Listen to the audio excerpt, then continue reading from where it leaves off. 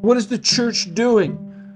Busting down the damn gates of hell. What's hell? Hell is darkness. Hell is guilt. Hell is shame. Hell is hate. The church, what's the church doing? Whatever she's doing, the gates of hell ain't going to stand up against her. No. And Jesus continues by the Spirit to do this thing called church in spite of Christianity. The Church, today on In the Shadow of the Cross.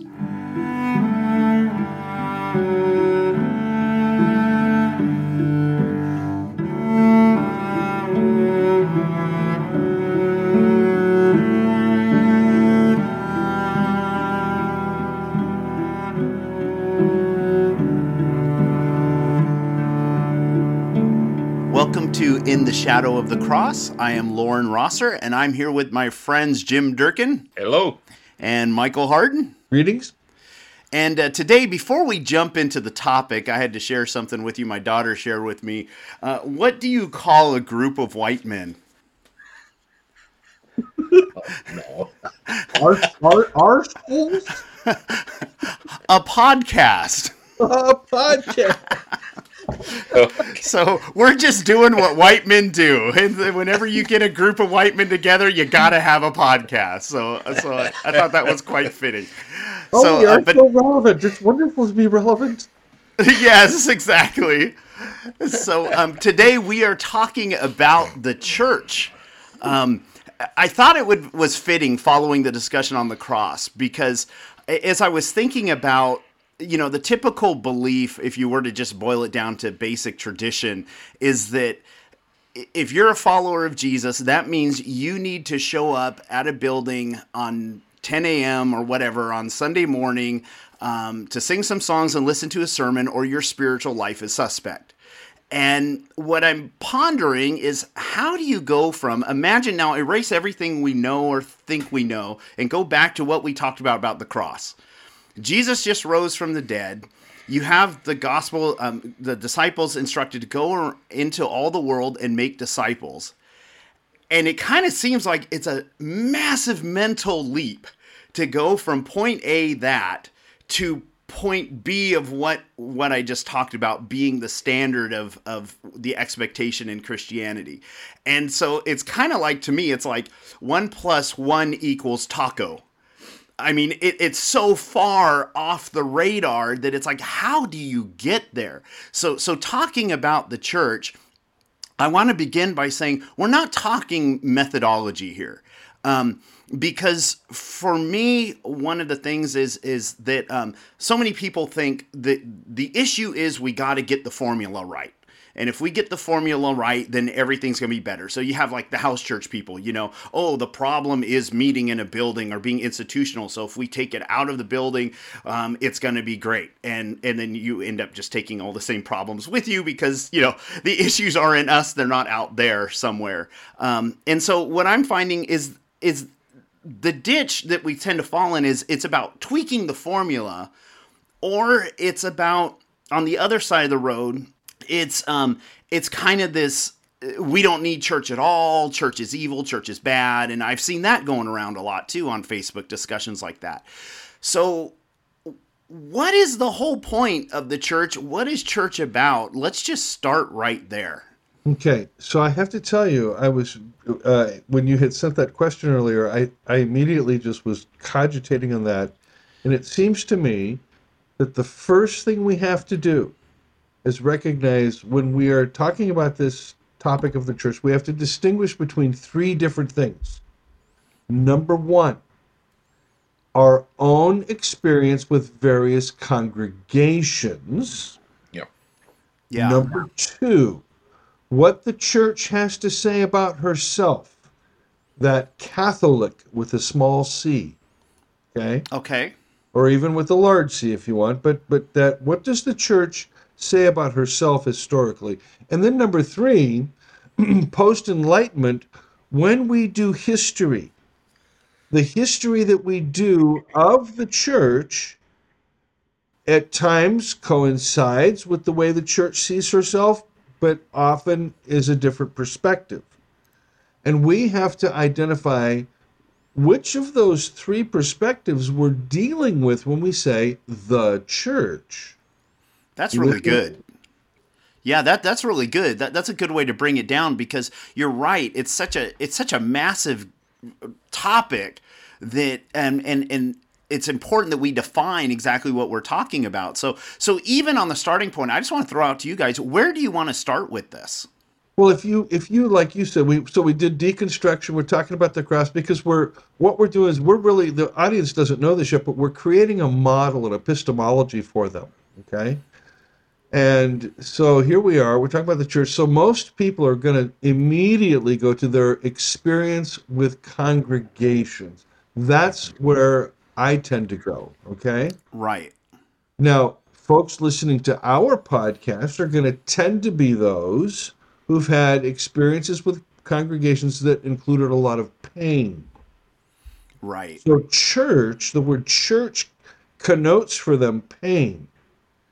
Whereas when you look at how the church perceives herself in a kind of an idealistic sense, the pain is removed. It's a beautiful picture of what the church as an ideal can be, could be, okay? And then, of course, there's that historical recognition that the church has had her beautiful moments. Lord have mercy, as a lover of church history, there's not a century somewhere, I can point to you in any century where the church is having a beautiful moment somewhere. Even in the so-called dark age of 600, 700, 800, 900.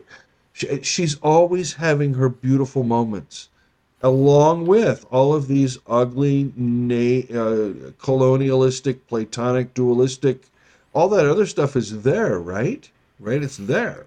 Yeah. And so for most people, as I would think that we are reaching out to, is we're beginning to recognize that the church, well, she is indeed the cradle of the gospel, as Luther put it, is also the whore of Babylon. And so we're faced with this reckoning of what it means to be church. Are we those that simply cradle this good news message that leaks out by virtue of the work of the Holy Spirit, thank Jesus, right? Or how do we do this thing? How do we do this? So anyway, those are my initial thoughts. I apologize for dominating here for a moment, Jim. My bad. But no, I think it's good, and I'm glad you did.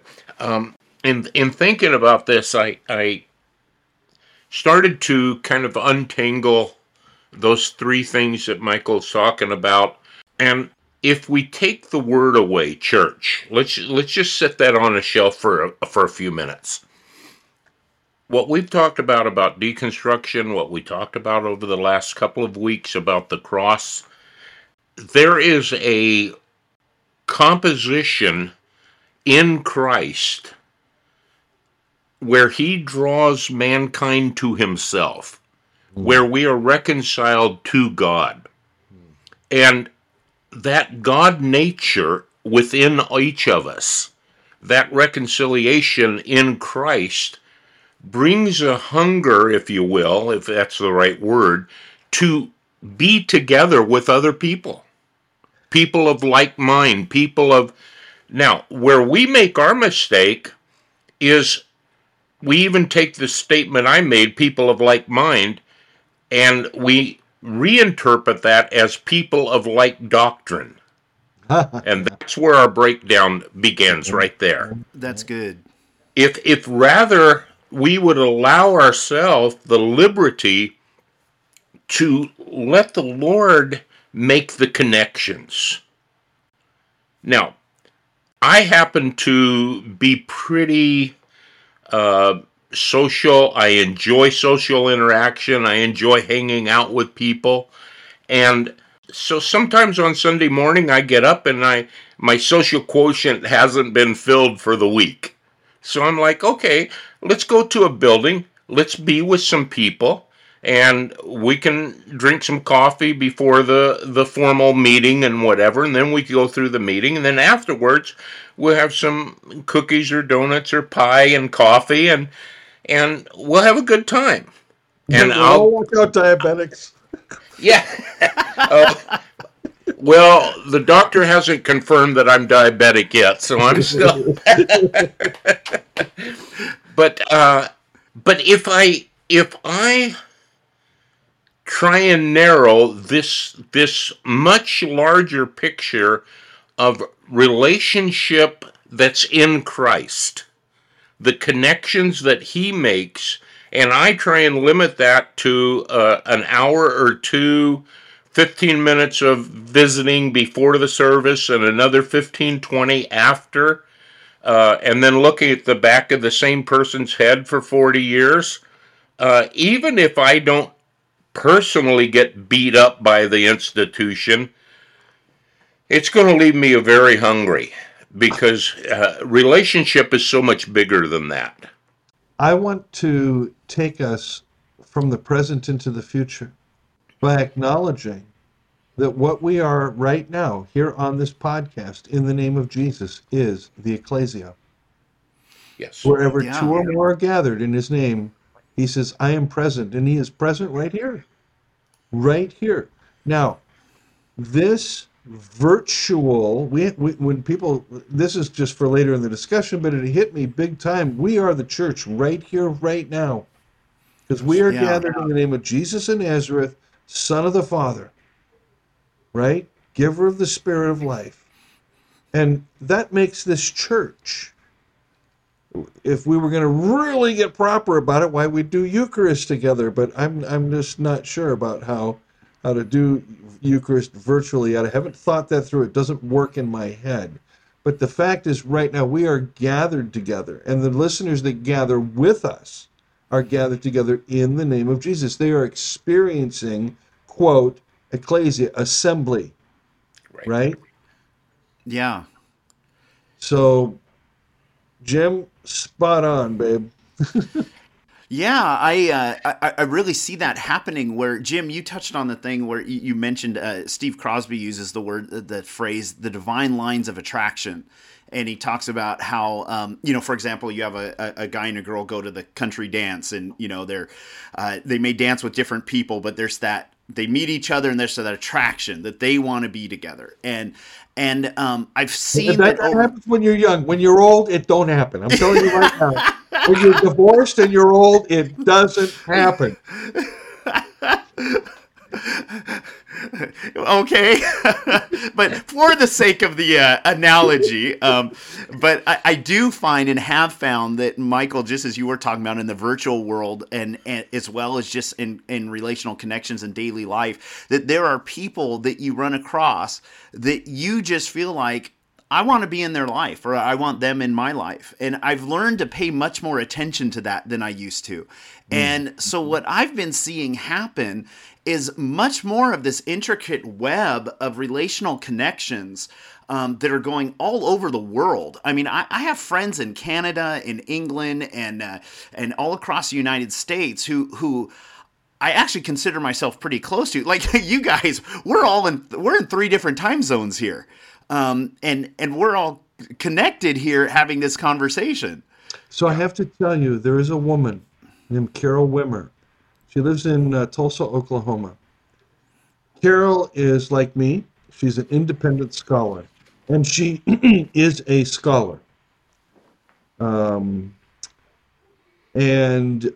she had a bit of an experience with the Spirit about 20 years ago, and has ended up writing 3 books that are some of the most intriguing approaches to issues relating to things we're talking about today. So she's talked about time in her first book, which is very, very challenging.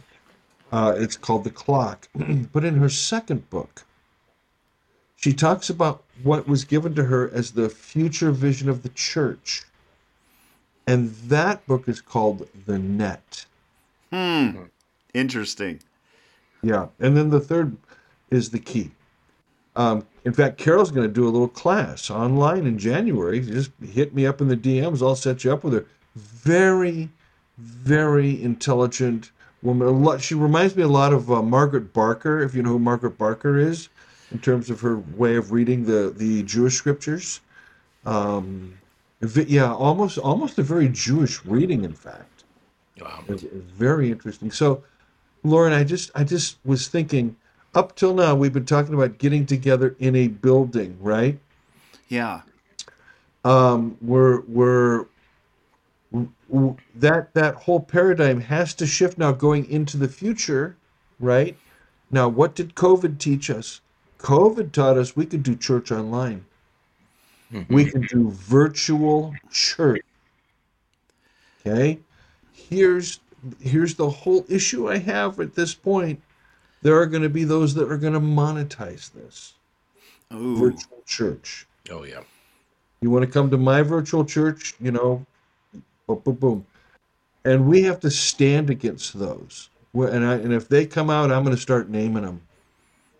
I will stand against that. Yeah. Monetization of the gospel. Yeah.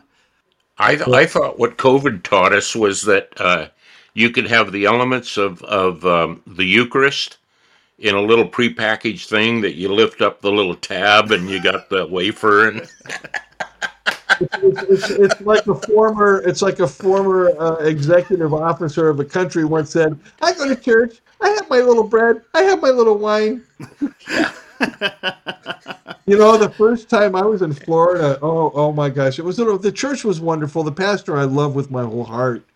He's not there anymore, but they did communion. I was there that Sunday, and we went up and we had those little individual things you had to open up. Oh, I chastised that congregation for that. I said, how absolutely narcissistic. well, you're taking on the whole elephant, and I think we probably ought to try one bite at a time here. Yes, yes. Which part of the elephant would you like, sir? Yeah, exactly. But I do want to get back to the subject of relationship. Mm-hmm. And relationship to me is not pick and choose. I like what these guys are teaching, or I like how these guys worship over here. I do agree with you, Lauren. There are times, and who can explain it? That you see somebody across the room, so to speak, even if it's across the Facebook room, and you're just like, something in your heart says, hey, there's a connection there. And it's deeper than, I like the way this person writes, or I like the way they rebutted that person, or whatever. It's like, just there's some kind of a connection there. And again, who can explain that? But in a local area, when you have those kinds of things, those go so much deeper than a building or a format or a doctrinal agreements, or because they're the relationships that are forged in Christ. He puts the members in the body where it pleases him. And I think if we're going to address the subject of church, that has to be possibly even the foundation of our conversation, is what are those relationships, or how are those relationships fortified that Christ makes? How do we get past reducing it down to, well, let's figure out what our doctrine is, or what you started out with, Lauren. Are we going to do house church? Or are we going to do, a public square, in the park on Saturday afternoon? Are we going to get a building? Are we going to be biblically correct? Which I think is ridiculous to try and figure that out. What's the most biblically correct way to meet? I don't think those first century disciples were trying to figure out how to be biblically correct. Right. No. Well, and it makes sense also that the Father is relational, and that's one of the things we talked a lot about on the last couple weeks. And so it makes sense that what Jesus showed, caring for people, that as followers of Him, only is natural that we should be the most relational people around. Sadly, that of course, we have our own issues and things that we have to get over. But in a perfect world, as Michael mentioned earlier, in the purest form, that's what we would be. Is relational with one another, connecting with one another as he leads. And I've seen that I just have to say here, this is one of the reasons I'm glad you guys are here is, Jim it was in the church that you pastored where I encountered that for the first time in my life. We would hear all the time, church is family, church is family, church is family, blah, blah, blah, growing up. And that's kind of just thrown around.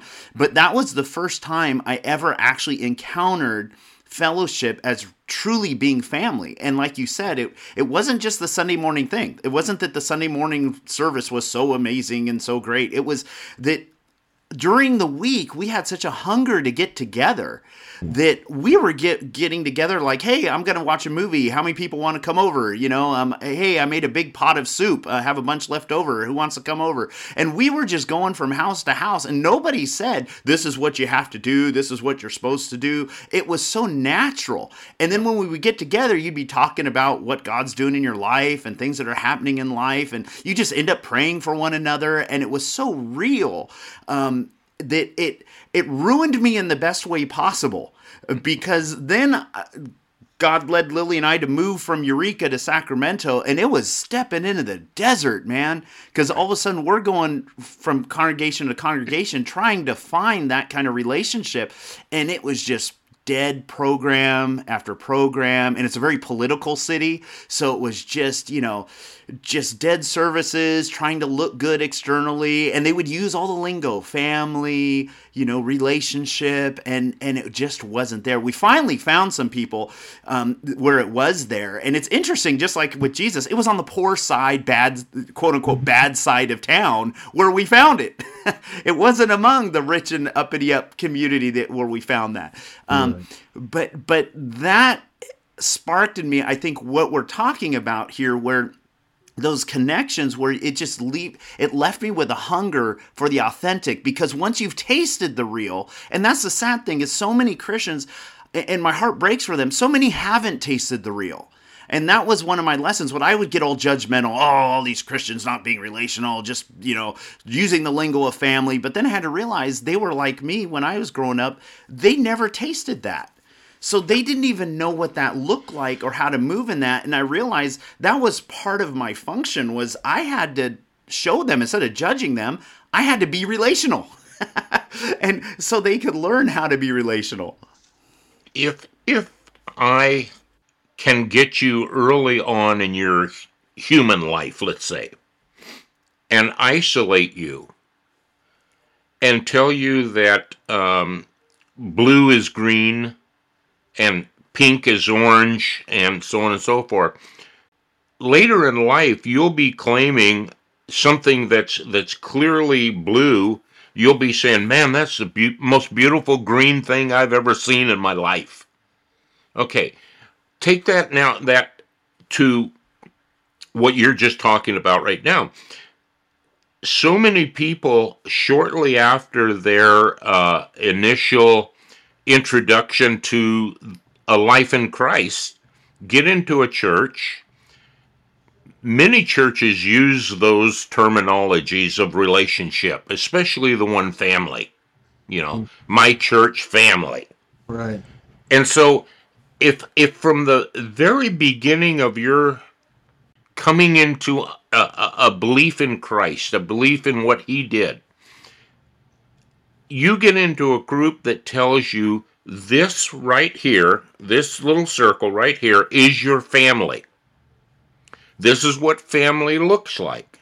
Then to whatever degree that they experience, the twice a year potlucks and, the one time in the park, that they do something and whatever, you grow up thinking, okay, that's what family looks like.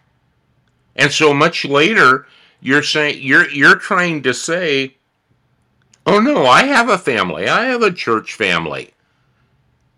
But a deeper place in your heart is crying out saying there's got to be something more than that.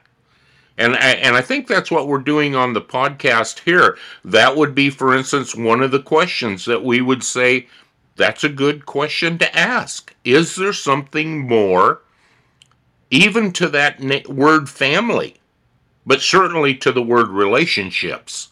Is there something more than I've been told? Is green blue or is blue blue?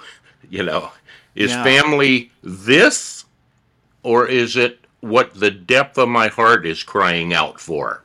So we do need to have a conversation then, Jim, because at this point we have to talk about doctrine, because there is a role that doctrinal thinking plays in any congregation, even those that are anti-doctrine. Okay? Mm-hmm. So my best guess right now is that in America, where we're at today, in particular, because church in America has become politicized and Gnosticized, both right and left, we are, first of all, looking at the category of doctrine all wrong. We need to reframe that category entirely in relation to church, but we also have to be able to say this. The problem today isn't like, should we meet at home, should we not meet at home, should we meet at 10 a.m., should we meet every night of the week? That's not the problem for the church today. The problem in the church today is that it doesn't preach the gospel. It's the gospel that creates the church. And if you have a message, if your message about the Father and Son and the Holy Spirit contains law, contains transactional elements, contains these things, then your category of church is going to follow. So the first thing we have to do is get Christians to begin to go, we need to rethink this whole business of what we're preaching and teaching. Because if we don't do that, then look, for example, so there were no church buildings until 250. And the earliest church building we have in Dura Europos is 250.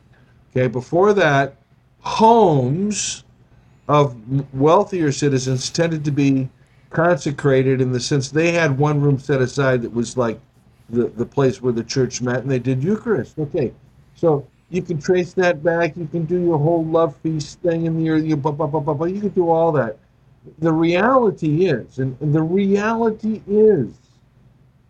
that as long as you are not preaching the gospel, you cannot form relationships that then become the place, the assembly where God reigns.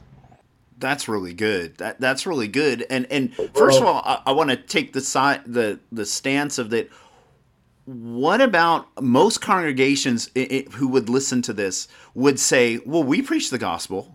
We preach it every Sunday. So can you clarify that? Yeah, sure. Yeah, and I could. If they're preaching any sort of Calvinist or Augustinian doctrine of election, that's not gospel. Penal substitution, theory of atonement, not gospel. Eternal conscious health doctrine, not gospel. Anything that divides the Trinity, not gospel. Anything that's transactional in nature, not gospel. Anything that's supersessionistic or anti-Semitic, not gospel. And those would be my basic criteria. Or dualistic, not gospel. Gnostic, not gospel. So it's basically, a lot of it is anything that creates a us versus them mentality, or I'm in, you're out kind of God's on my thinking. side. Yeah. I mean, the whole point of the narrative in Luke 4, when Jesus busts open the Isaiah text, is to say, Jubilee has gone to the Romans, guys. God made friends with the Romans. You don't have to worry anymore. And they did not want to hear that. No, they didn't. What's the Old Testament story?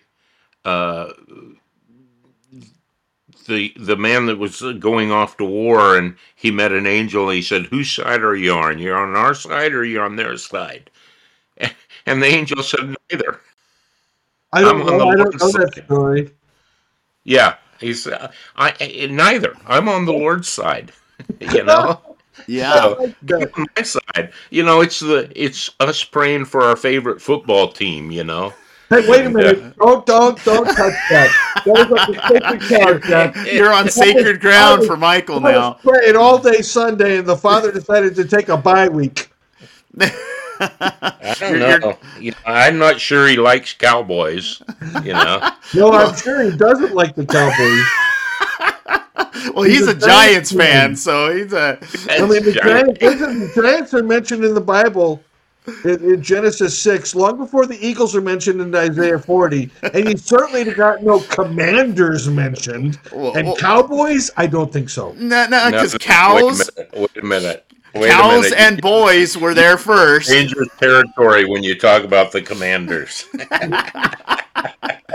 Are you seriously a Washington fan? Well, I don't know about the Commanders. I mean, but I did like the Redskins. All righty then. Back to church.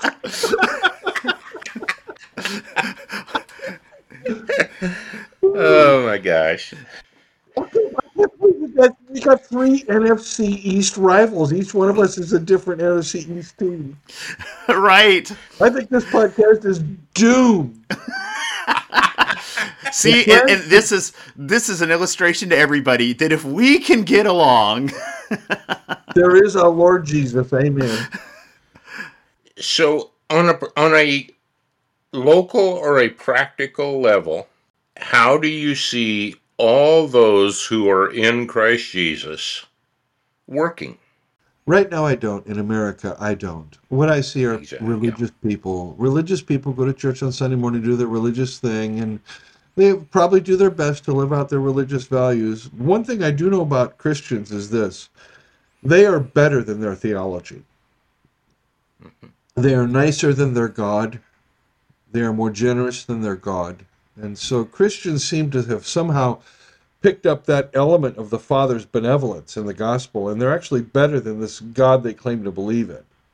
But for most of them, that's church for them. Church for most people is nothing more than the place to have your community, your social relations. Okay, that's all it is. Right. So like for example, I live alone. I see my daughter once in a while. I see my granddaughter once in a while, but I don't see human beings. I live alone in my little apartment, right? I'm going to go through 5 months of winter here that way without really seeing anybody but my daughter and my granddaughter. Okay, I desire sociality more than anything. Okay, I accept the fact that I've been put into a monastic situation, and that's how I'm framing this. It's my monastic time, but I want that, and that's what church provides. Church provides people that you believe care about you, people that you begin to care about, people whose stories you know, people who hear your story. Okay, that's what church is about, until it becomes apparent that there are groups in that church who have different stories, and there's a kind of a hierarchy or a ranking of those stories. That's good. the real problem right now with church is hierarchy. Now, I want to recommend a book. It's an old book. It's by a Catholic theologian. It's Hans Kung's book on the church. So I thought about this today, and I remembered I probably won't be able to put my finger on the exact page now. But he observes that the word hierarchy is neither used in secular Greek nor anything until the 6th century. Okay? Hierarche, a holy beginning. Arche meaning beginning. NRK was the logos in the beginning. Okay? Higher meaning holier, priest, temple, hieros, temple. So hierarchy doesn't really enter Christian vocabulary till the 6th century.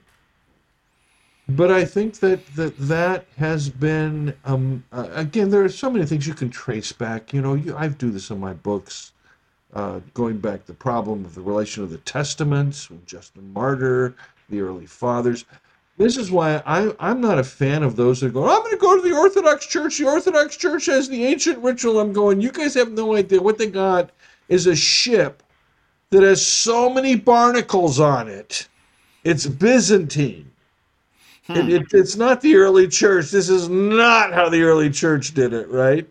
Plus, the Orthodox Church can't do ethics. They have no ability to do ethics, none at all. And so for me, American Christianity is a dead, we are in a dead phase right now. Literally, we're dead. That's why when I preached October, Reformation Day of 2017, and I was in Dallastown, Pennsylvania, and I preached a sermon on Reformation Sunday, 500-year anniversary. Said around the world today, people are celebrating it. I'm here to deliver the funeral sermon for Protestantism. And that's what I did that day. I gave a funeral sermon because it's dead. We cannot make it happen. We cannot make church happen. This is where Jim and I, if we're lucky enough, we're going to get to see the second Jesus movement of our lifetime. Yeah. We were in the first as young men. And dude, I am so pumped. And I'm hoping this podcast is happening when it starts.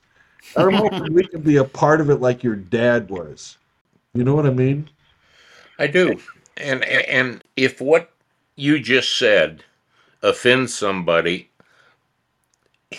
I'm going to double down. So be it.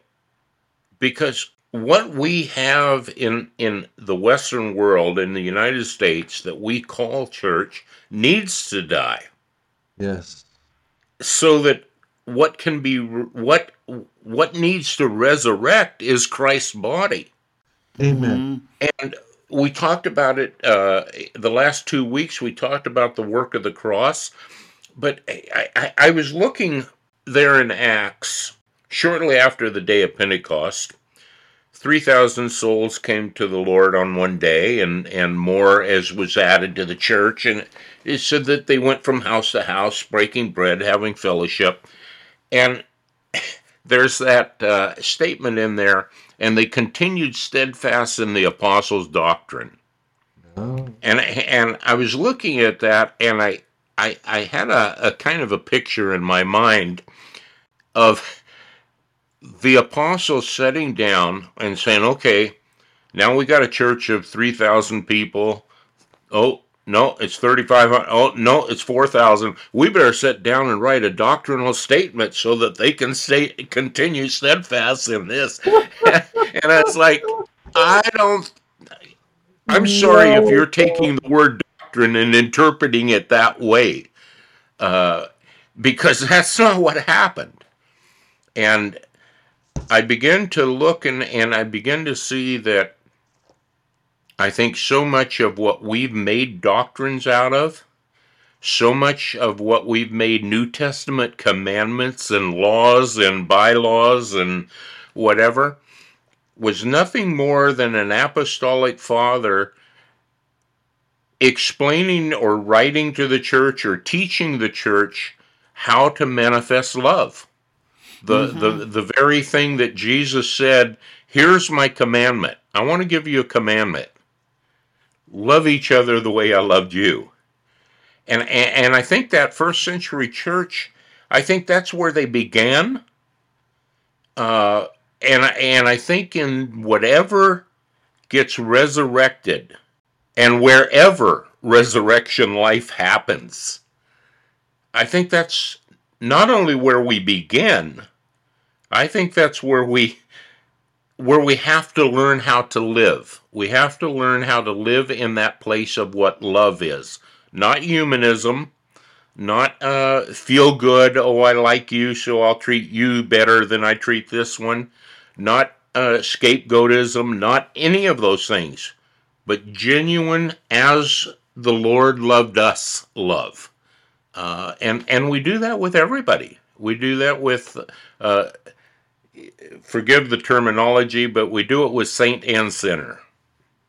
So let's talk about this, because if there is to be a Jesus movement and historical cycles, I mean, I can give you the literature on this, indicate we are in an explosive era coming up. We got about 5-7 more years of like hell to go through, but then we're at the end of that cycle and we have the next generation. First of all, doctrine is a terrible translation of the word didache there in the Acts text. It's the didache of the early church had to do exactly with what you're talking about, practical behavior patterns. And the didache, which we can find in Matthew's Sermon on the Mount, Luke's Sermon on the Plain, Luke 6, we find it in the book, the didache, we can find it in the early church in a number of documents, we can find it in Paul in Romans 12 and 13. This didache is this committed life of nonviolence, this absolute life committed to nonviolence, committed to it. That's love. Love is nonviolence. And this is where, again, as long as the church has a violent God, it leaves room for violence within the Christian sphere or the worldly sphere.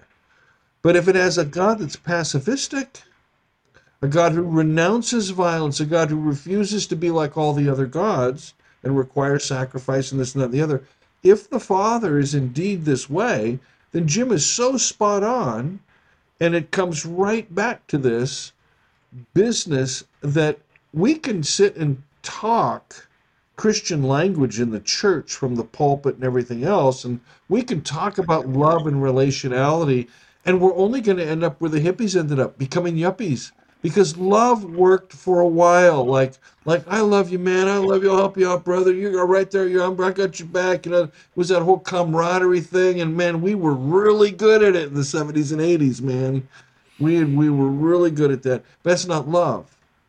Real love manifests itself in this choice to not retaliate and to forgive all, to forgive the world. As Jesus forgave the world. That's love. And the church, and this has concrete business for life and ethics. Yeah. And this is where every Christian's going, oh, I'm cringing. But I'm going to tell you right now, if you're violent and your God is violent, you're worshiping an idol, because Jesus was a pacifist and he imitated his Father, who was a pacifist. And to walk in that level of forgiveness, that level of love, is the fulfillment of picking up our cross and following him. Exactly. It's the fulfillment of dying to self daily. Amen. Exactly. Yeah, because I was just thinking the same thing of how appropriate it was that we started with the cross to the church, because the whole thing is Jesus came to bring forth a new humanity. Yes. It's not about a new group, a club, or I'm a Christian now, so I got to join something. It's we're to manifest the people that God intended to have on the earth. And so Jesus was the firstborn of many brethren, showing us the way to do that. And that's why we can't separate him from the path or the way we're supposed to live, his example. We follow that example because he's the path that we walk. And then that's why it ends with his story on earth ends with the cross, because right there is just like you guys brought up last week, that it's all starts with forgiveness. That it has to be, when you hurt me, I can forgive you. And I forgive you, and I forgive you. And as Michael, you said 70 times 7, you did it again. What? I still forgive you. And that's what projects us forward. And then just like you said, that the retaliation thing has to go. And even in the conversation about church, that's even one of the things too, is like we talked about how, all three of us could say we've been hurt by church at some point in our lives. And I'm sure most of our listeners could say that. And that's also where that retaliation thing has to die. That I have to be able to forgive and let that go. So here's the most interesting part of this now. And I don't know if it's just the Roman Catholic in me or not. I forgive the church. I forgive Protestantism. Listen to me like I'm the Pope.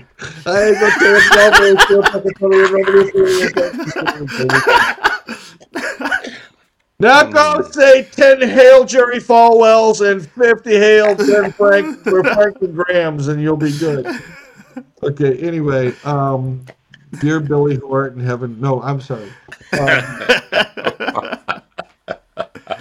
No, this is important, because the whole modern project of deconstruction has thrown the baby out with the bathwater. The baby is what Jim said.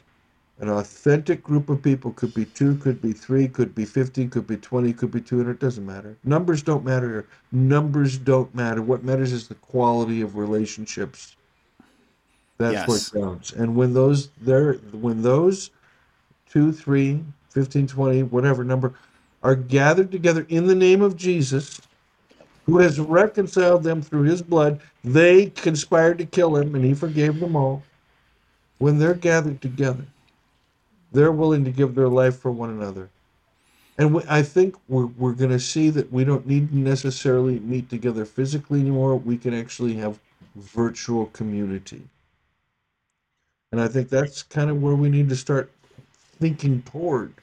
It is. And I wanted to pick up on what you said. It can be 2, 3. Our Lord said that. Wherever 2 or more are gathered. In my book, I address that. Over my lifetime, I've had many what I would consider to be prophetic or inspired dreams. I've actually had what some people call open visions, and I don't remember which, but it's not really important. I was standing over a small table, and on that table was, from my perspective, the height that I was standing looking at it, I was looking at a picture. It was a beautiful picture. I think it was a landscape or something. It was beautiful. I was like kind of getting into it and looking into the intricacies of it and so on and so forth. And all of a sudden, it's like I started lifting up, if you will, levitating, okay? And I'm levitating over this table with this picture on it, and I start seeing that there's another table, another table and another table kind of all around this thing. But I also noticed that on the edges, what I didn't see in the beginning was on the edges of the initial picture, and then the subsequent ones also, it was jagged edges like a jigsaw puzzle. And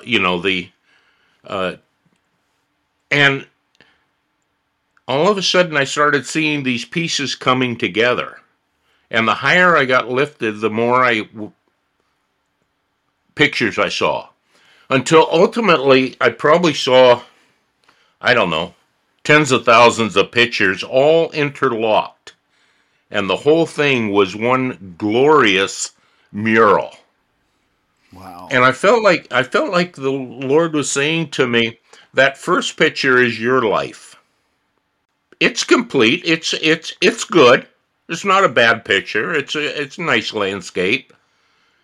But if you look and see all around you, there are other lives that I want you connected with. And as that one connects to the ones it's called to connect to, and those are connected to who they're called to connect to, all these interlocking pieces come together and create a much larger, much more glorious picture. That's the church. And what I saw is I am connected to every other member of the church through the 4 or 5 connections that I'm actually physically connected to. Wow. So I don't have to, consider the ridiculousness of going into a building, even with 50 people, let alone a mega church with 30,000, and thinking that somehow, our friend Wayne Jacobson talks about one anothering. That somehow I'm supposed to one another with all these people in this building. And I'm beginning to become much more comfortable with what you're saying, Michael, even if it's only 2 or 3, but those are God connections. Those are intimate relationships that are in Christ, and because they're connected to 2 or 3 others, who are connected to 2 or 3 others, and ultimately you see the body of Christ working together, not only in the locale, but ultimately around the world. I think that's how it's supposed to be working. I'm going to be very interested in the future, Jim, to see how this concept of the network that Carol Wimmer talks about works itself out in terms of, like, we have 3 of us and maybe we have 5 or 10 listeners. Okay, so now there's what, 15 or 20 of us, right? Cool. But each of the 15 or 20 of us are listening or participating in another network, Yes. you know? That to me is where the fun is going to really be. And then in these networks begin enriching each other, right? Exactly. No, it brings to life the whole thing that was mentioned earlier about God fitting the parts together as every joint supplies. It really brings that to life of every piece comes together and we all bring a piece of the puzzle together. And the beauty it brings. And here's something, too, I wanted to address, because when we talk about these pieces, it almost becomes like, well, what about the people who aren't lovely? What about the people who are difficult to be with? Something I've seen in my own experience is even they end up having somebody who feels drawn to them when we're walking in the Spirit. I've seen that. I've witnessed it. I've watched people who, there was like one brother who would irritate me like crazy. I was like, that guy is he's out there. That guy's a Looney Tune, you know? And then I watched this other brother actually build a relationship with that guy and say, I really feel like he's supposed to be in my life and I'm supposed to be connected with him. And I just sat there and marveled and just went, this is a God thing. Now, Lauren, the other guy, the third person in your story, is that somebody you were connected to? The person who connected with yes, he was. Okay. See, I think that's how it works. And through him, you're connected to the one that's a little more difficult for your personality to get along with. But that's the in Christ connections. We are still human. We are called to love each other. We're called to love one another. We're called to forgive each other. But that's not the same thing as saying that I'm going to be best pals with every single person that there is. Every time I meet somebody else that, and you might hear me kind of fumbling a little bit when I'm trying to say that's been born again or saved or whatever. And in future podcasts, we'll get into more of that stuff. But everyone that names the name of Christ, that doesn't mean that I have to have the same level or quality of relationship with them as everybody else. It just isn't going to happen. Right. That's realistic. That's absolutely realistic, and it's important. Yeah. Because what we've done in the church is we produce this corporate ethic. You got to love everybody. And the thing is, Jesus doesn't say love the world. It says, for God so loved the world. Jesus said, you love your neighbor. Who's the neighbor? The person you encounter. Yes. Okay? Yeah. That's it. That's Jacques Ellul. That's Jacques Ellul in a nutshell. Yep. And then also to clarify is loving your neighbor, because one of the things in our modern culture is love means I have good feelings about you. Oh, I feel gushy about you, But love means I have goodwill for you. And so I might not feel wonderful, but if I have goodwill towards you and want the best for you, then I'm loving you, regardless of emotionally how attached I am to your personality. Yeah, love has nothing to do with emotion. Agape in Greek, Paul defines very clearly. Love is patient. Love is kind. Love is loyal. Love is defined there, and it's all these ways we relate to each other, especially when we are recognizing with full awareness, Father, forgive them. They don't know what they're doing. They're clueless. When people sin, they're clueless. When they hurt us, they're clueless. They think they know what they're doing. Pilate and Caiaphas thought they knew what they were doing. The disciples thought they knew what they were doing. None of them knew what they were doing. In fact, Paul says the principalities and powers didn't even know what was going on. This thing was hidden. That's why it worked. Yep. I like what you're saying, Michael. Yeah, I think we paused for a moment of reflection on what you were saying. Yeah, really, because love wants the best for the other person. Amen. And the best may not be what I, through my own, finite brain, thinks is best for them. The best is that they connect with the Lord and they receive from the Lord all that He has for them. Yes, So, if in their life journey they find promotion, then I rejoice with those that are rejoicing. If life happens, which the Lord said it does, it will. In this life, you will suffer certain things. If life happens, I want the best for them, so I'm going to go over there. I'm going to put my arm around them. It has nothing to do with emotionalism. It has nothing to do with, I'm going to show this guy how much I love him. It has everything to do with my heart is for them genuinely. I even if they transgressed against me, yeah. Love keeps no record of wrongs done. Amen. Keeps Right. no record of it. There's not an accounting. There's, okay, finally we got to that, what is it, that 70 times 7? What is that, 600? Okay, that was 700. Now I don't have to forgive him anymore.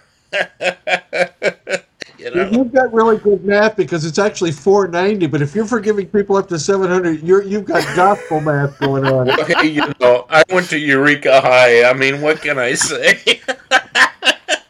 Sorry, alumni. Gospel math. That's gospel math. Well, and it's interesting because what we're talking about is where the New Testament, so many of the epistles and stuff, start to make sense. Because the framework that we've been handed down of a very institutional mindset, this thing of love one another, care for one another, bear one another's burdens, it doesn't work in a programmed environment. It works relationally. And when you start functioning relationally, suddenly the bulk of the New Testament starts making sense. Because it's like, oh, this thing about loving one another, it doesn't function per se in a church service. It functions in my relationships with the people. Well, I have to tell you at this point, the last church experience I had, well, I haven't been in church in 8 or 9 years now, but the last one I had, you came in and they would put you in a house church. Okay? I don't know why. I really, to this day, I don't know why. At that time, when we came to this church, I was probably 50 years old. They threw us into this house church of 70-plus-year-olds. And all these 70-plus-year-olds did when they got together was talk about their damn doctor's appointments. Now, I requested to be transferred to a more lively group. The problem was the lively group, the 30-year-olds, the pastor was in that group. Oh. He's going to let that happen, right? So, for me, churches that do this house church thing, the problem is once you start a group, a small group, there comes a point at which the group can't absorb anybody from the outside. They've formed an identity. Mm-hmm. Okay? And they really can't absorb anymore from the outside because their identity's firm. But we keep trying to do this, and to me, it's a total, this concept, unless we have to come to a place. Here's what we need to do. We need to recognize that once a group hits 24 is the number for critical mass. When you hit 24, you're going to grow, okay? So once a group hits 24, it needs to go, we need to hive off. We need to go back 2 groups of 12, grow, boom, and boom, we need to hive off. The reason that churches don't do it is because pastors can't control all the leadership out there. And why? Because they don't have a common didache. If they had an apostolic didache, like it's talked about in Acts 2, Romans 12, 13, Luke 6, Matthew 5 through 7, etc., if they had that didache, I'll tell you, here's what I said to my class recently. I pointed out to them, the early church was as divided on doctrine as we are today. Mm-hmm. But they had one thing that they were completely united on for almost 300 years, and nobody deviated, and that was a commitment to nonviolence or pacifism.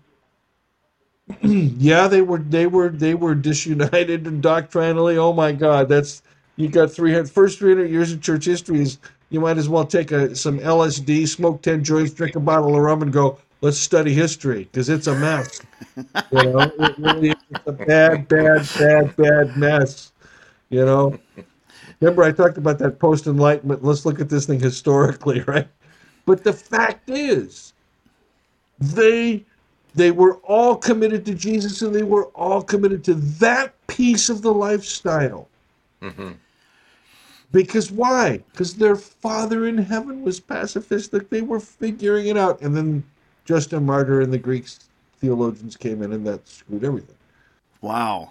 And I think to this day, we still, where do wars come from? Aren't they from those own fleshly desires that burn within us?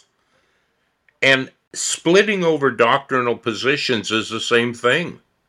It really is creating wars. Amen. We're not peacemakers. We're not loving. Jesus talked about, the tax collectors and, the Pharisees. They love those that love them. They love those that do good for them and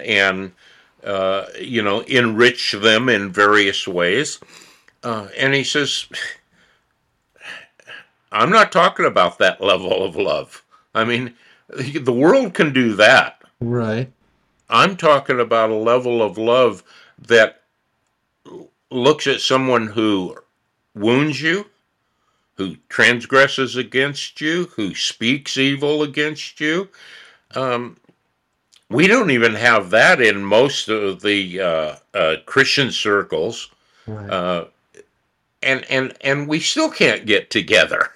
We still can't lay aside petty little differences to say, hey, you're my brother. I need to learn how to love you. I need to learn how to walk together with you in a nonviolent way. Yeah. I can't practice nonviolence in the world if I haven't mastered it in my own house. And I can't practice nonviolence in the world if I'm not willing to let others violate me. Ooh. Oh, don't go there. You're right. I know I'm right. You're right. Right. He's bloody well right. He's not bloody right to say yay. That's one of those where you're like, I want to agree with that, but I don't. But it's very true. And that's one of the things is that love actually is setting yourself up to get hurt.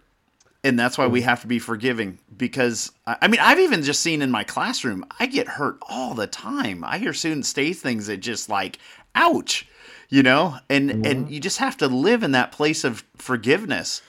Yeah. And I've seen also though, talking about us, the doctrine and the splits and the divisions and the violence. I think one of the core problems is, and why it could be good that the Lord is letting this whole thing, that the modern way of doing church and everything just die, is that it's hard to love one another when I'm in competition with you. When I'm building my organization and I want to make my organization bigger and better and stronger, and you want your organization bigger and better and stronger, and it's like, how am I going to lay down my life for you? Because I want the goods that you have, or I'm trying to be the top dog in the neighborhood, and so that's just gonna put us in, it's nothing more than like the fast food chains. We're just competing against each other. You remind me of clergy gatherings when I was a pastor in the denomination, and the pastors would get together at this thing called Midwinter every year. And, it was always, how big is your church? How much do you make? How many people have you baptized or grown by this year? It was like, why don't we just unzip our pants, whip out our private parts, and really see who's the top dog now? But really, honestly, it was terrible because for those of us, we that weren't normal, like we didn't leave seminary with short hair and towed the church line, and the people thought, okay, these are pious people, whatever. No, those of us that wanted to think a little bit, we got these little shitty, out of the way, teeny churches that were full of trouble, and they kept losing pastor after pastor after pastor. We just became the next casualty, And then you go to these meetings, and you got these guys, established church, 150 years, everything's beautiful. They're making double what you're making. They've got a big package. You can't pay your bills at home. I was having to wait tables when I was a pastor, just to make ends meet. It was like, the whole thing's a joke. The whole thing's a joke. This whole celebrity Christian culture thing is just sick.